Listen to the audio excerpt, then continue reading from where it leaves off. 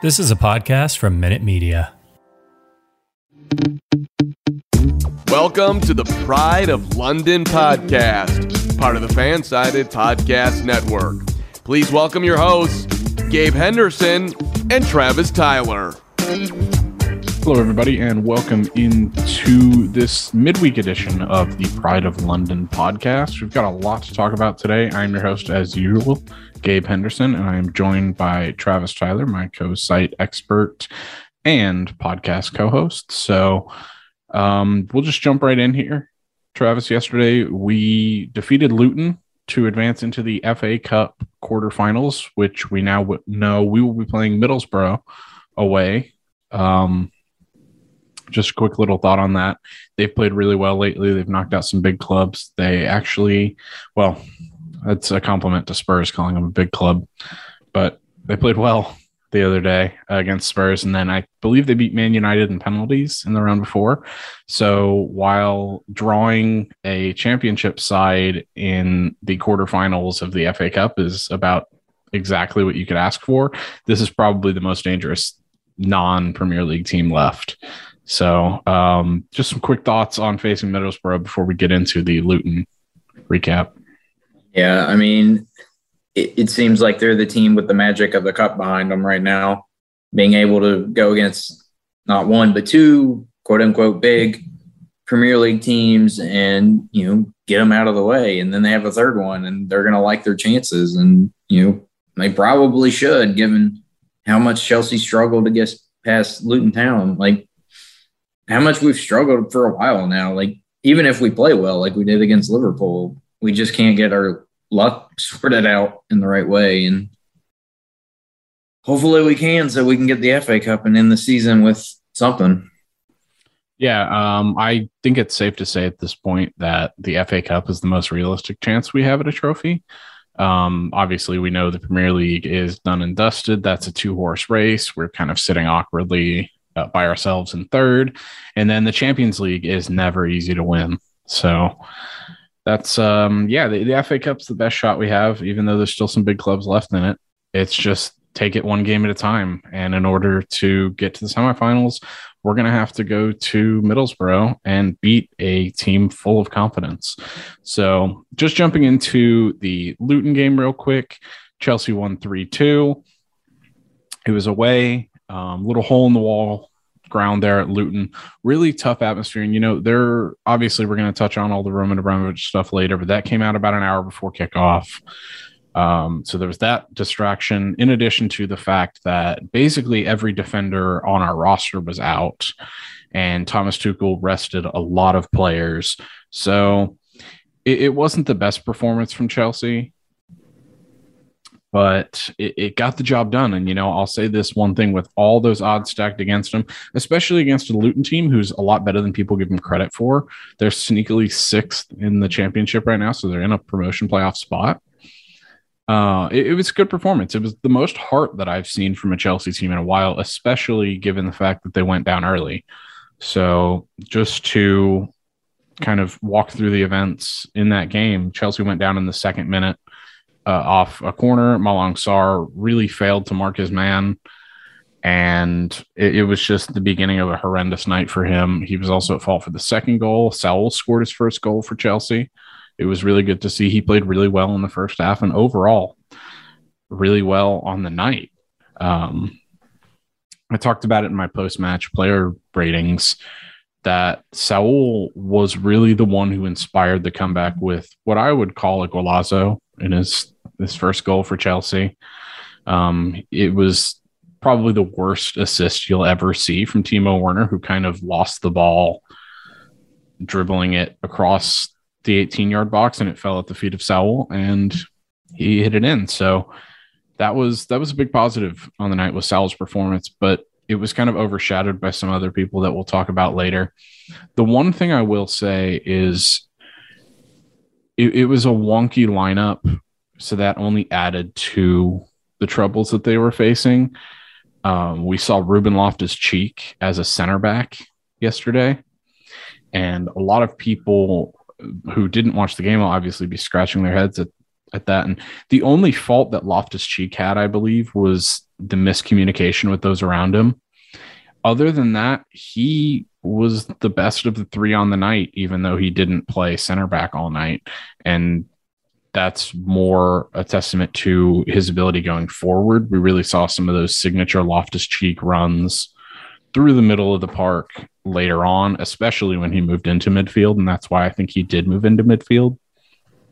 But overall, I mean, when you look at a game where we played Callum Hudson-Odoi at right wing back, Antonio Rudiger at right center back, Ruben Loftus-Cheek at center back, Malang Sarr at left center back, and Kennedy as right wing back. When you've got that back five with three, for all intents and purposes, attack-minded players in there and come out with a win against a championship side, that's a good result, all things considered.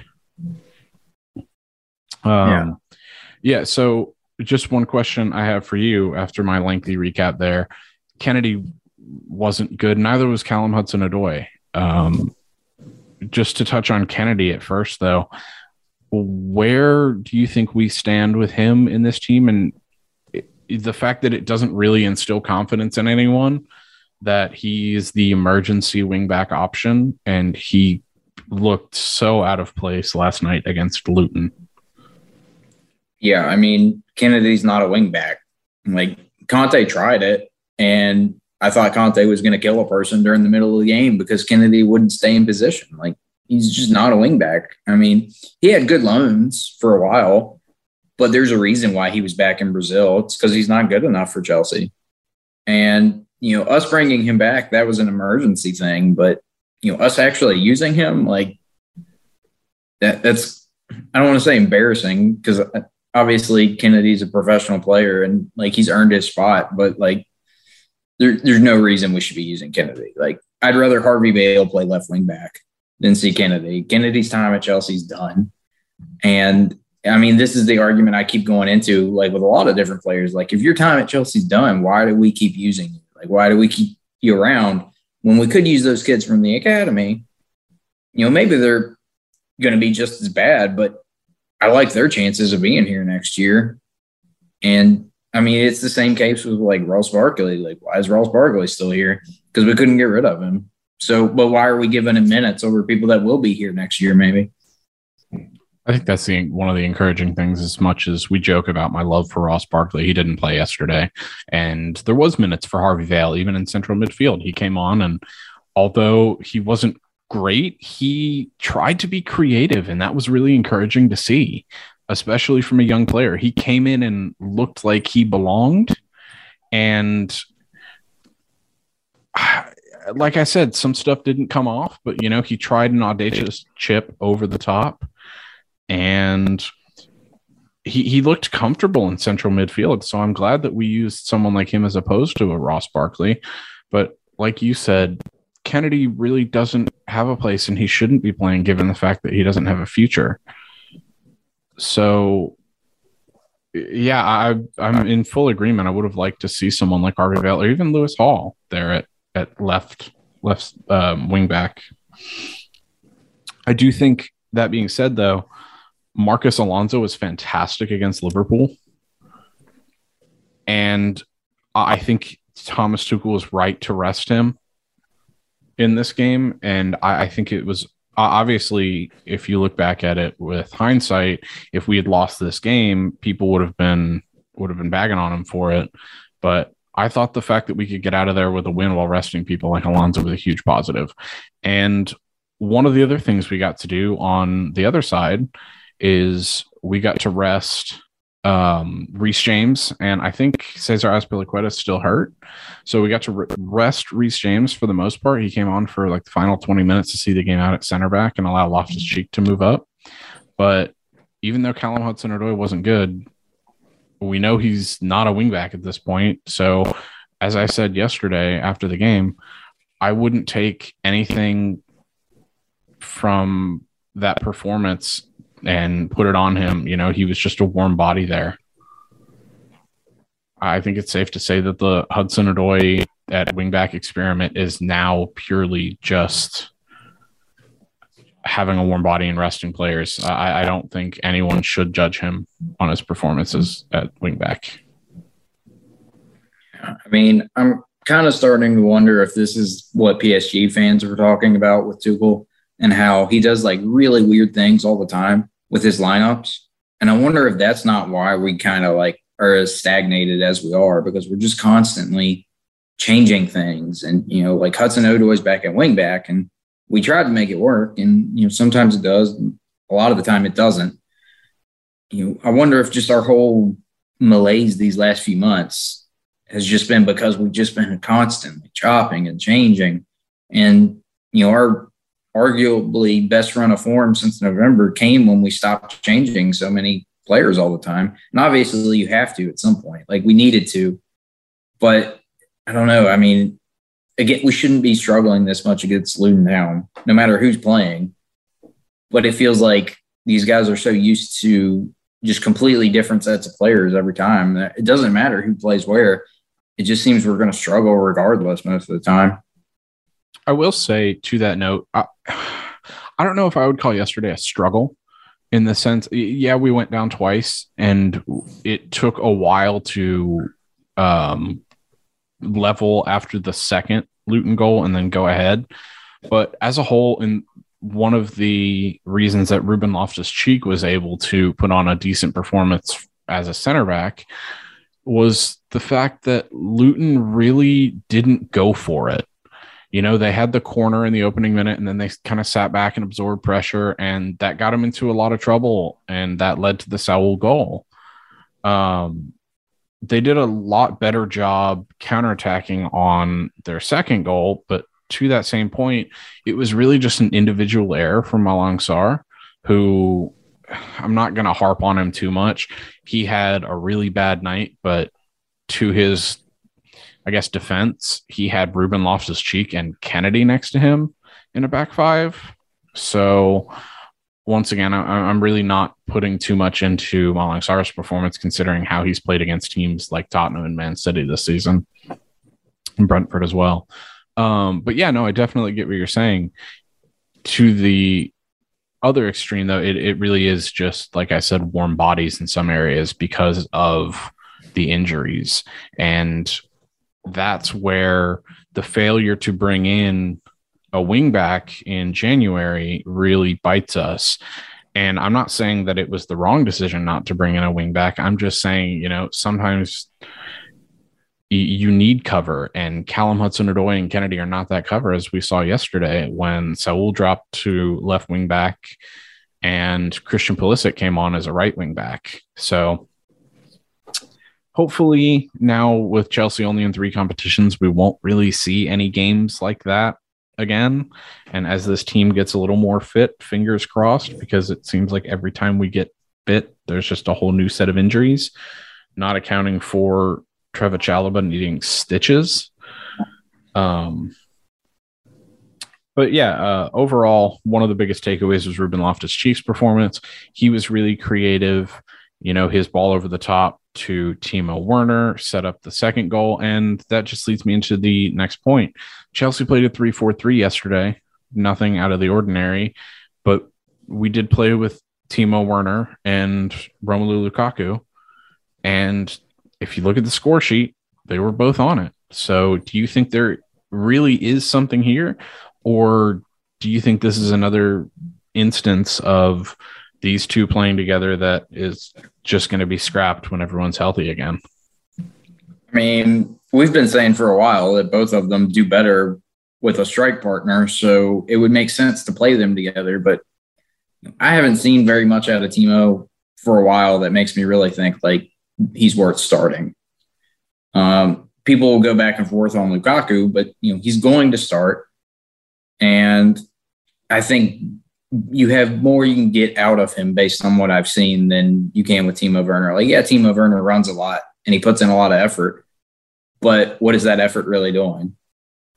I mean, I think Kai Havertz is in the same place. Like, you play him with a strike partner and he'd do better. So, I mean, we're just running into this whole issue with all of our attackers need like a very specific set of players to work. And maybe it'll all work better when Ben Chilwell and Reece James are both back, but we're going to be a while before that. So we'll have to find some solutions. I do think 4 at the back tends to get more out of Lukaku depending on what players we have around him. But, I mean, again, we're just running into that same issue of who's around him.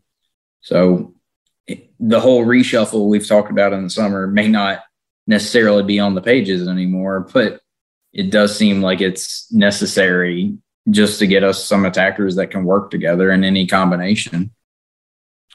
Yeah, and we'll touch on a little more of that last comment in a little bit. The one thing I will say is it took Timo Werner a while to get into this game, and I'm hoping that the fact that he had a goal and 2 assists in this one will really give him a confidence boost because, I mean, one of the things that people pointed out on the second goal that Chelsea scored and the first goal that Timo Werner scored, he was onside by a mile. There was obviously no VAR in this game, but the first thing he did when he scored is he looked at the linesman. Even though he was onside by a sizable, obvious margin, he was really afraid that goal was going to get chalked out. And so he didn't even celebrate. He looked over to the linesman, and that really speaks to where Werner's head's at when he's playing. But I think once he got that goal, as I said, the first assist was really him playing poorly, and I thought he played poorly throughout the entire first half. I think I tweeted on the Pride of London account that he was abysmal, and people obviously came at me after he scored and assisted the second and third goal, but it was the correct commentary at the time.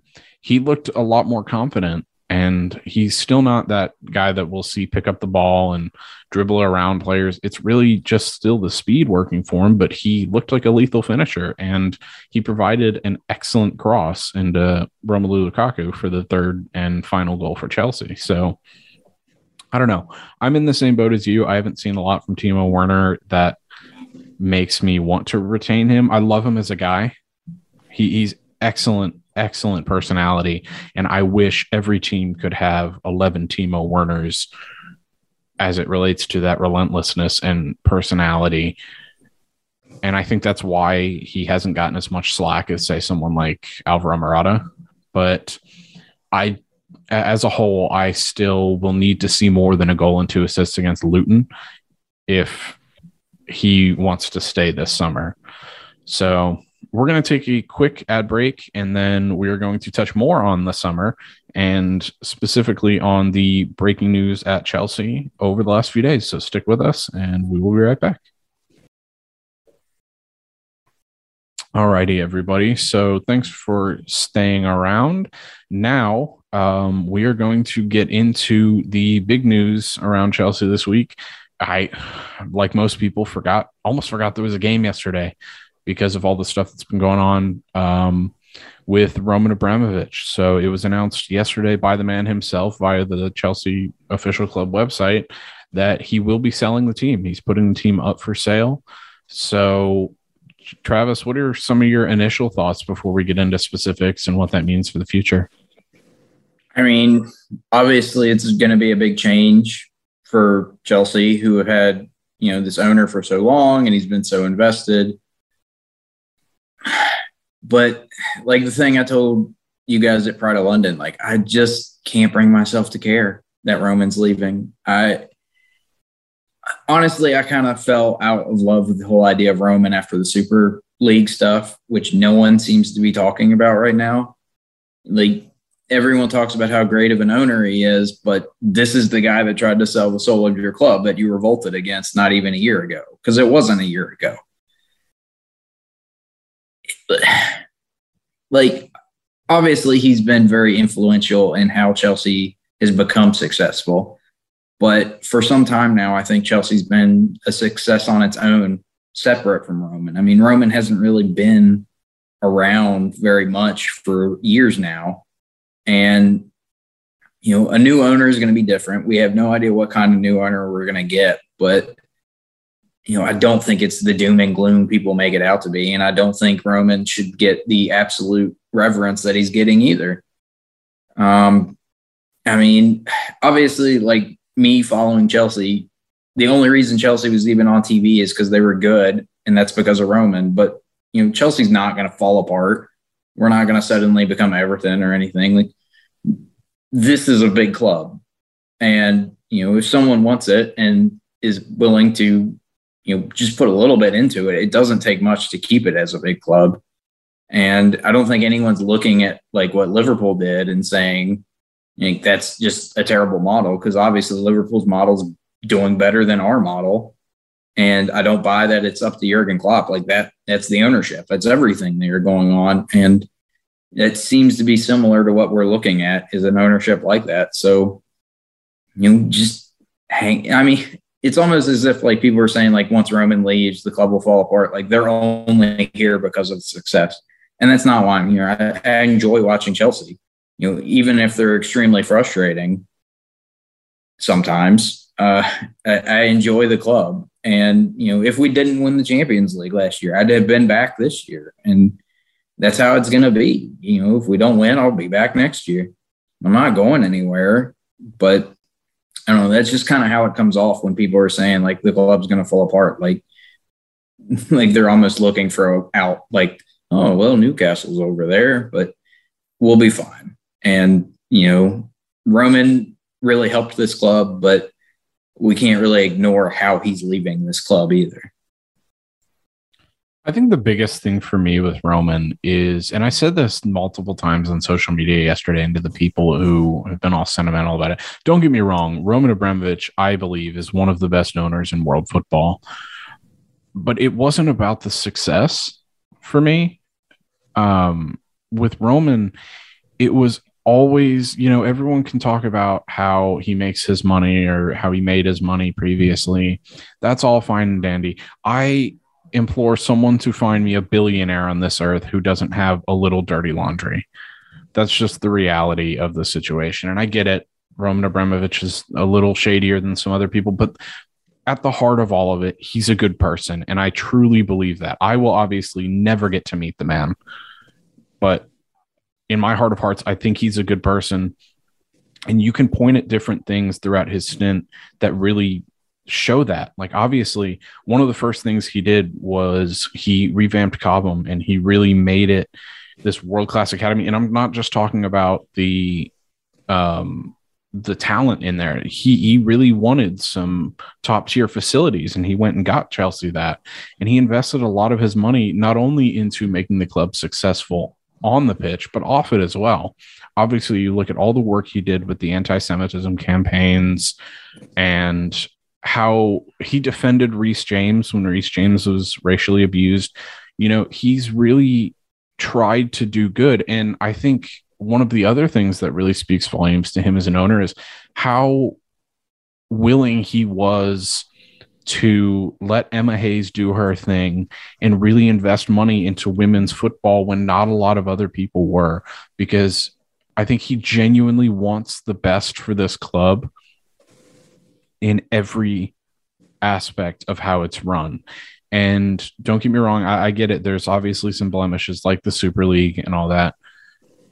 But overall, Roman Abramovich is the best owner this club's ever had, and one of the best owners that I think English football has ever seen. So it is sad to see him kind of go out this way, and just see everyone kind of villainize him, because I don't think he deserves that in a sense. Obviously, you have to sit here, and if you want to talk about how good he is, like I'm doing right now, you have to acknowledge the bad things that he's done and the bad things that he's been involved with. But at the end of the day, as an ambassador for Chelsea, he's done an excellent job. So I think it's going to be really sad to see someone walk out the door who absolutely loves the club. And on the flip side of that, I think people are getting emotional about this because they're really terrified.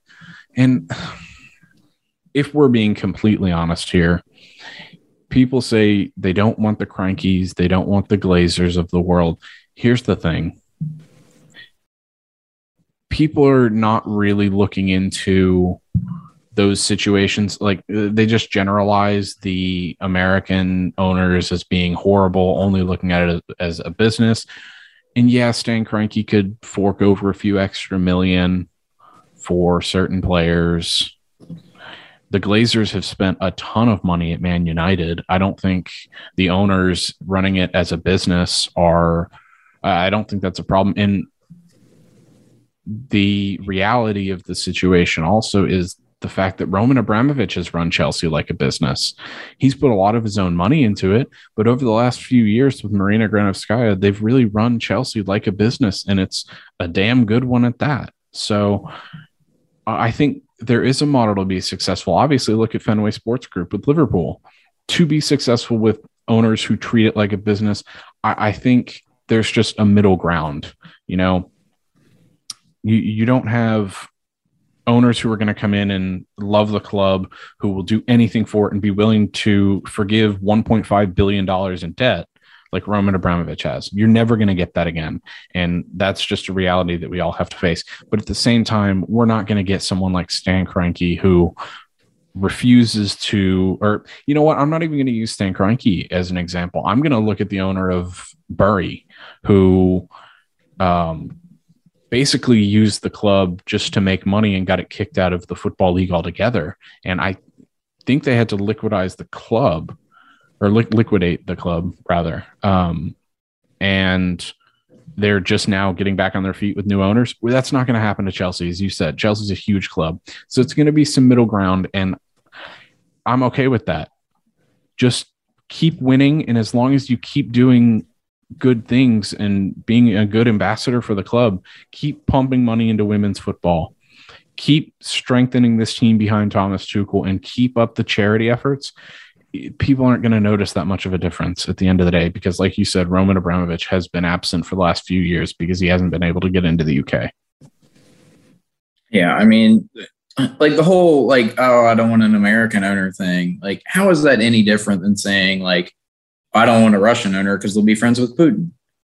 Like, I mean, it's just like these weird generalizations that are okay on one side and not okay on the other side that people are all good with making. And it's just really, the whole situation is really frustrating to me. Like I said, I can't bring myself to care all that much about Roman leaving when the way he's leaving is, you know, over a war. Like, you know, imagine if like you're a Ukrainian Chelsea fan and somehow you've gotten word that Roman's leaving. Like, you don't care because you have other things going on in your life. Like, it's just ridiculous to me. Like, people are, from what little I've been on Twitter in the past week, like people seem almost more upset about Roman leaving and all the narratives around Roman leaving than the actual war that he's leaving over. And yeah, maybe he's not actually involved with Putin anymore, but you know, he was involved with Putin, which is why we're here.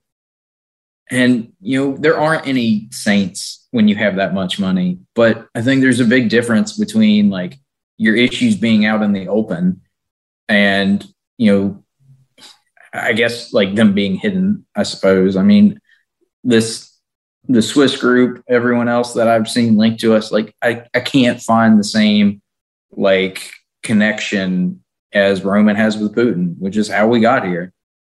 So, I mean, it will continue on.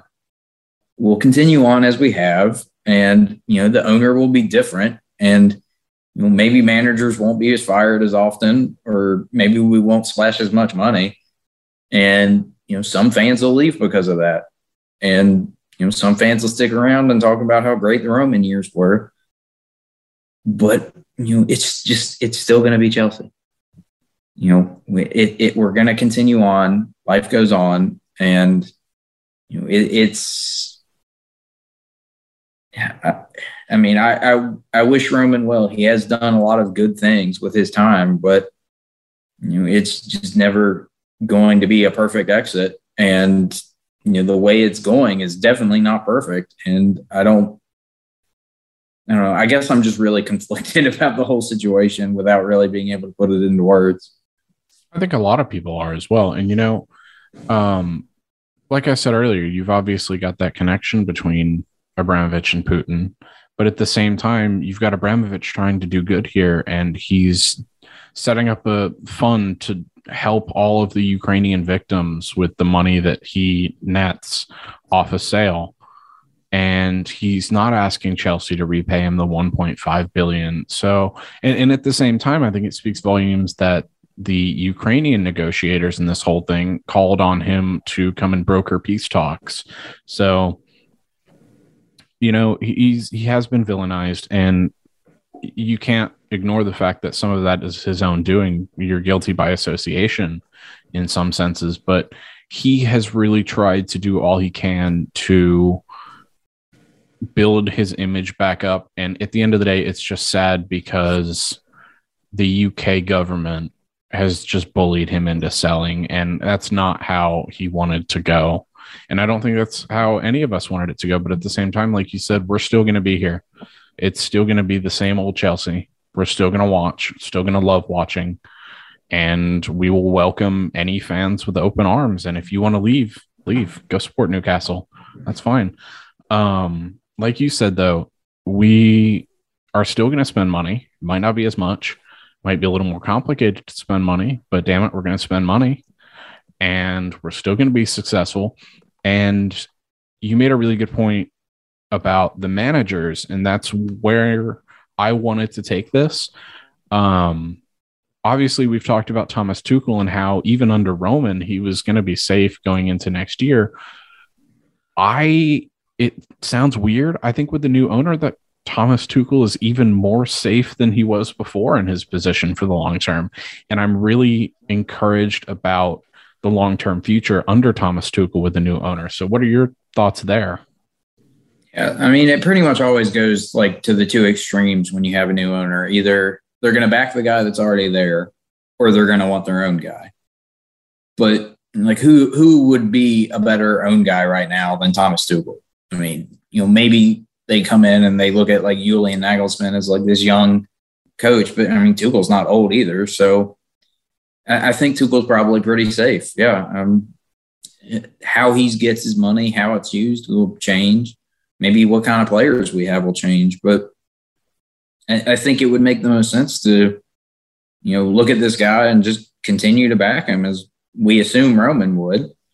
And that depends on even if the sale goes through or, if it goes through by the end of the summer, we'll have to see on that. But by all intents and purposes, it seems to be moving quickly, and it would just make sense to back Tuchel because, there's really no one else out there you could turn to unless all of a sudden Pep Guardiola became available. Like, I don't think the ownership would blink. So, yeah.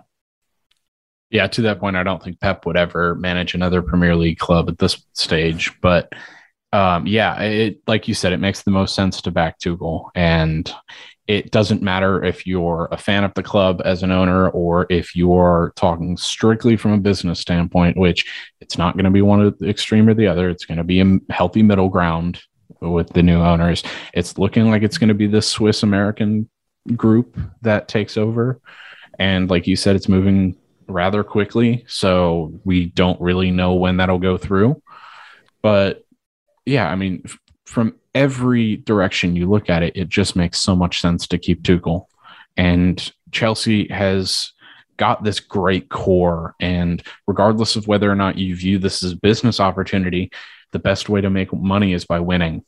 And right now, Thomas Tuchel and some of these players give Chelsea the best chance to do that. Yeah, I mean, you're not going to make money off any kind of soccer at all or any kind of football. It's not like in the US where your franchise might actually make you some money and you're just going to be blowing it. So, I can't imagine anyone's looking at it and trying to think otherwise. I mean, obviously the Glazers have made a lot of money, but that's not going to be sustainable forever. And I don't think you can really look at how they've been treated by United fans and think that, hey, I went in on that. So, like I said, keep saying we march on. Yeah, the ownership's going to change. But like I said in an article that I wrote this morning, as long as Thomas Tuchel and as long as some of these players are here, I'm all good. I think Chelsea will be just fine. And I think we will still be able to compete at the highest level against anyone as long as we keep backing Tuchel. And I think this is a really positive thing for him, and he has to look at it that way as well. Obviously, Roman Abramovich has pumped a lot of funds into his team, as evidenced by Romelu Lukaku's £97.5 million price tag.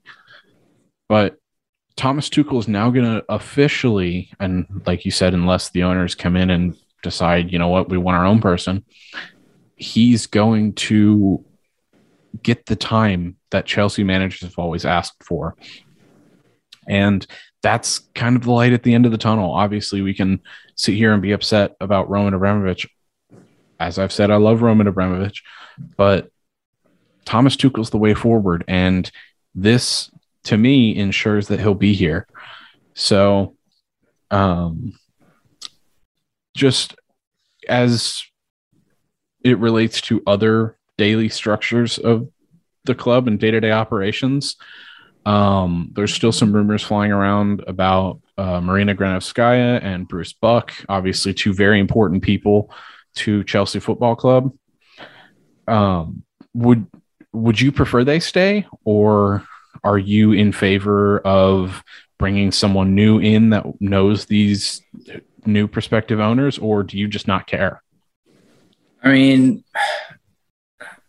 I go back and forth on Marina all the time. And obviously Bruce was part of the whole Super League fiasco. But, I mean, they're Roman's number 2 and number 3, and they have been the whole time. So it's incredibly unlikely to me that they stay when Roman leaves. Like, I don't know what Roman's going to do next. Maybe he just hangs out and retires, or maybe he buys another team somewhere. But I can't imagine those two staying. So, and I kind of can't imagine any new ownership coming in and wanting two people like that so connected to the old owner, because you definitely want, people that high up in the organization to be your people. So, yeah, I think they'll be gone. Whether that's good or not, we'll just have to see, what happens next. I mean, Marina wheels and deals really well. But at the same time, we also have all these players on our books that we can't sell because no one will buy them for what we think they're worth, but even though they're not really worth anything to us. Yeah, I would almost like to see Marina. Obviously, I don't want her to go anywhere. I think very highly of Marina Granovskaya. I would like to see her stay, if she's planning on leaving, stay for maybe a season or two and just kind of help transition the club, because as we mentioned earlier, this is not a slow, well thought out process that Roman Abramovich mentioned in his statement. This thing is moving very quickly, and there's a lot of questions to be answered and a lot of different aspects of the day-to-day operations that are going to change. So I would really like to see Marina stay for the foreseeable future.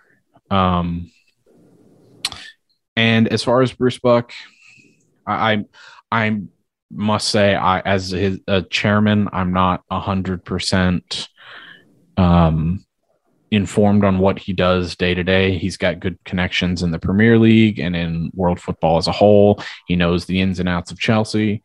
So he's a beneficial guy to have around, but I don't know as a chairman if these new owners would be willing to keep him around, because like you said, when it gets as high as the club chairman, people usually want their own men or women. So, but even then, I'm intrigued to see what Petr Cech's role in all of this is. He's worked really closely with Marina Granovskaya over the last few years.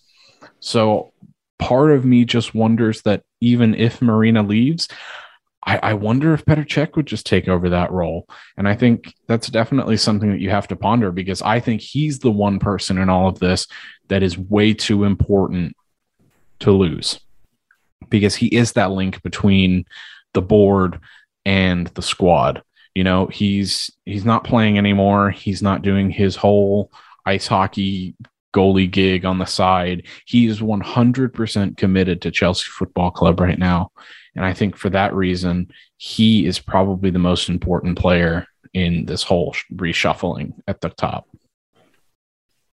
Yeah, I mean, what I keep seeing is that the new owners, they don't necessarily know the sport. So in that sense, you definitely would want someone like Petr Cech to stay. And if he's ready for it, bump him up to that role and let him oversee a little more. So, I mean, there may be more people in this investment group than we know of, and maybe there's some people with some invested interest in, the sport, and maybe that means Petr kind of stays in his role and someone comes in over him. But we'll just have to wait and see. I mean, that's how all this is going to be, is wait and see. And I know me and you weren't really fans of Chelsea when Roman took over, but maybe we can ask Kevin about it sometime. But if I imagine that's how it was back then, like, you have no idea what this new guy is going to bring. So we'll just hang tight and see what happens and keep supporting the team. I'd just like to make it clear that not only was I not a fan of Chelsea when Roman took over, I didn't even know what the sport was. I was 4 years old. So it was he took over shortly before my 5th birthday. So if that ages some of the listeners out there, I apologize. But yeah, I've known nothing but the Roman Abramovich era at Chelsea. It's well documented in some articles we've done at Pride of London. I might have even said it 1 or 2 times in the podcast that my first season as a Chelsea fan was 15-16. So I obviously don't know anything that isn't Roman, but yeah, like you said, it's wait and see. And I think we have to take that approach with a lot of things. We've talked about the stereotypes around the owners, like, oh, you've got the Americans who just treat it as a business. You've got the Saudis who will pump a lot of money into it, but they come with that baggage. And I think all of that is just, it's not healthy to come in with that mindset. And I know you and I were 2 people, and this is well documented through the Pride of London Twitter account. I know people love to dig up some of the old tweets about this, and even some articles. We were 2 people who were very skeptical of Thomas Tuchel when he came in. And I know we've said some critical things of Thomas Tuchel, and he's not perfect, but at least for me, he's been a damn good manager, and he's climbed up my list of favorite managers, and he's really done a good job and really broken down my preconceived notions that I had coming into this whole relationship between Tuchel and Chelsea.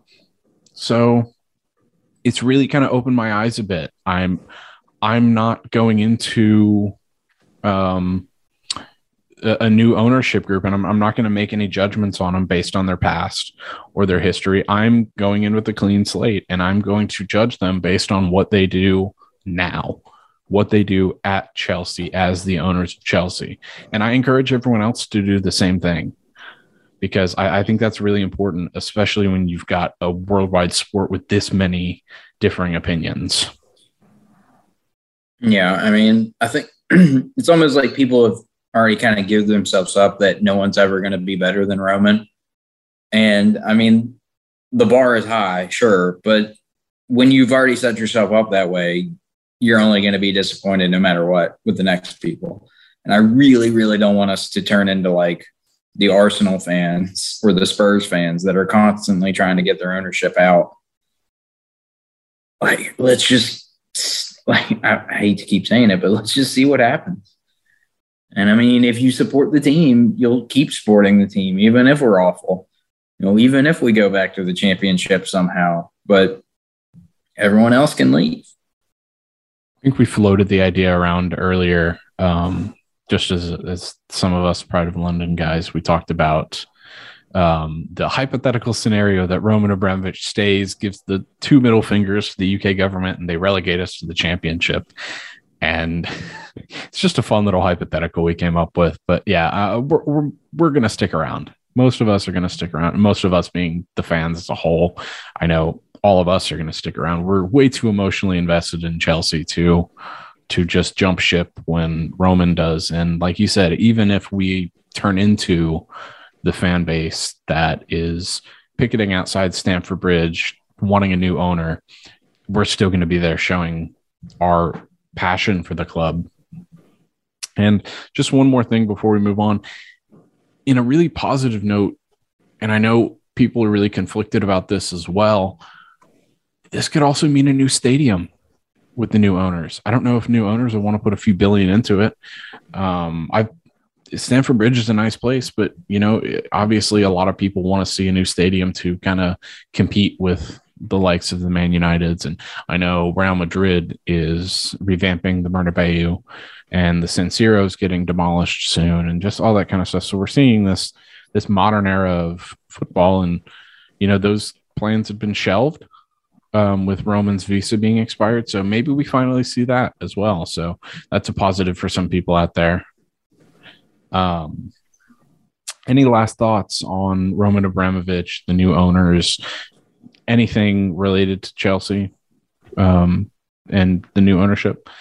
All right. I think that's all I have. Like I said, I'll encourage people to go in with an open mind, because I think that's really important when something as big as this happens. So we're going to take one more quick break, and we will be right back to preview the upcoming Premier League match against Burnley. Alrighty, everyone. So it feels like a while since we've played a Premier League match. I know we played Crystal Palace like a week ago, but between Lille and Luton and all this stuff with Roman, it feels like a long time since we've played a Premier League match, and we're finally getting back into the competition. As a whole, we're jumping back into this busy fixture list of Premier League games. And when we really kind of put the Premier League to the side, we had more games played than everyone else. And now we're kind of playing catch up on that front. So overall, it's been a really positive few weeks for Chelsea, as teams like West Ham, Man United, Spurs have all dropped points. And so it's really established our place in third and really made us feel a lot better about the top four race. Meanwhile, Burnley at the other end of the spectrum finds itself knee deep in the relegation race. So Burnley's been in really good form lately, though. So what are some things that you're going to be looking for in this match? Yeah, I mean, Burnley's in the middle of their not usual, but their great escape of this season. They were way far behind on matches played for various reasons. Now they kind of have caught up, but they're in 18th with a game in hand on Leeds, at least, who are in 16th. But I don't know. It just feels like this game is going to be like that game against Brighton with the Super League stuff. It feels like there's just so much noise going on around that it's going to be really hard to focus. And, Sean Dyche will walk out on the field eating worms, and it's just going to be a really confusing time like normal in Turf Moor. Burnley don't play pretty, but they're really good at what they do, and they'll defend hard and deep and narrow, and we won't have any ways through, and that'll frustrate us, and they'll hit it long, and if they hit it long the right way, they score. So, this screams like it's going to be a 1-0 game for somebody, and hopefully it's Chelsea at the end of it. One thing that a lot of people haven't talked about is, and I said this to Ola on Twitter earlier, he and I had a little exchange on this where we were really in agreement. Romelu Lukaku has not played well this season. He's also had COVID. He's bad on an injury. He's had the whole distraction that he caused himself with the interview. And then on top of that, he hasn't played well. Yet here we are. He's sitting there with 11 goals, most of them very important. So he got the goal against Zenit. He obviously won against Luton Town the other day, scored both the goals from open play in the Club World Cup. So for all intents and purposes, I would say this has been an okay year for Romelu Lukaku because he has been there when we needed him. We paid the £97.5 million because he wins games. And even though he might not be playing well, it might not be pretty, he's a proven goal scorer that we can have there all the time. And I think having him in a game like this is really, really important. I'm not as pessimistic as it might turn out realistic as you, in the sense that I don't think all the distractions are going to be as much of a factor against Burnley as they were against Luton. But at the same time, there was a 3-day turnaround between the two games.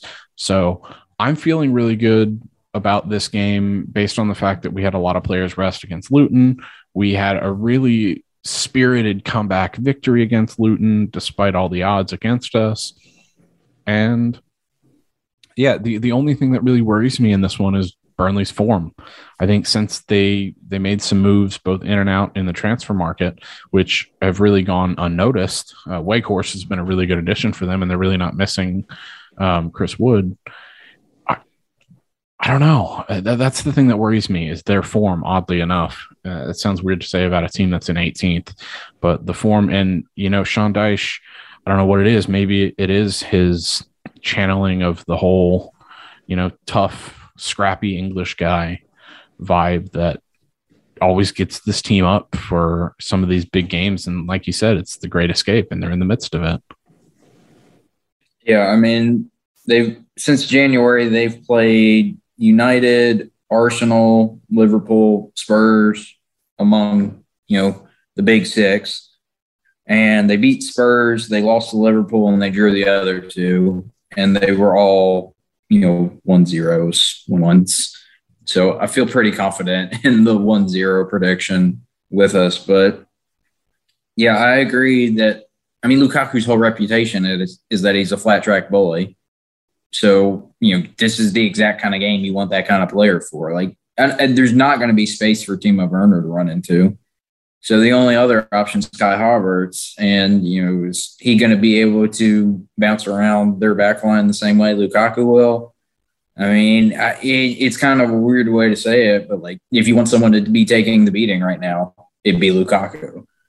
So, I'd put Lukaku in again. I think Tuchel will put Lukaku in again. He seems to think he's able to play a whole lot of games. So keep at it. The only question after that would be formation. I kind of think we'll go for the back just because it's our more experimental formation, and we kind of understand the league is for experimenting for at least the foreseeable future. And, there's really no one better than Burnley away near the bottom of the table that you can start playing around with things. Yeah, I definitely agree. I think a 4 at the back is best, especially in this case. I think we'll see some of the heavy hitters. I think we'll see Reece James come back into the starting 11. I think Lukaku will start. The only question mark, obviously we're saying this, recording it on Thursday night, having not gotten team news. I don't know if Hakim Ziyech will play. If not, then I could really see a front 4 of Lukaku, Pulisic, Mount, Havertz, and then the addition of Mateo Kovacic in there. And I think that could possibly be enough creativity and enough talent in there to break Burnley down and, like you said, get that one decisive goal. But just based on the way Burnley plays and the way that we know they're going to set up, I'm 100% with you on the fact that I think we go back 4. And I am also in agreement that it'll probably be a 1-0. I don't think it'll be one of those 1-0 games where we are really itching to get that second goal. Obviously, we're always going to want Chelsea to score as many goals as possible. The 7-0 against Norwich was one of my favorite games of the year. But I think this will be a 1-0 that we're in control of pretty much the entire game. Yeah, Burnley doesn't really control games anyway. I think I've seen the stat where the only area of the field where they have more possession of the ball is in their own box. And that includes, the flanks beside the box. That includes everything.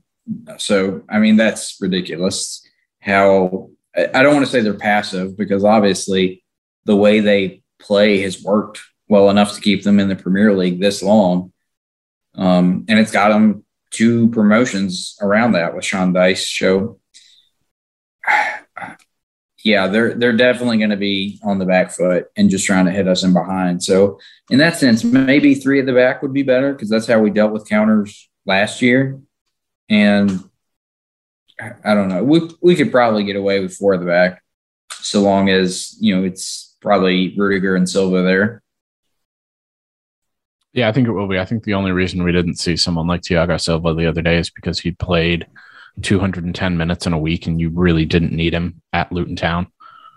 But yeah, so I think that's going to do it for us today. Obviously, a very action-packed episode. Going to be an interesting weekend at Burnley. Don't say that often. Yeah, Burnley feels like one of those bogey teams for us, but I feel confident going into the weekend. So, like I said, that'll do it for us this week. Obviously, head over to theprideoflondon.com. Over the next few days, we will have a lot of pre-match content coming at you for the Burnley game. We will continue to cover the Roman Abramovich stuff. So once again, theprideoflondon.com.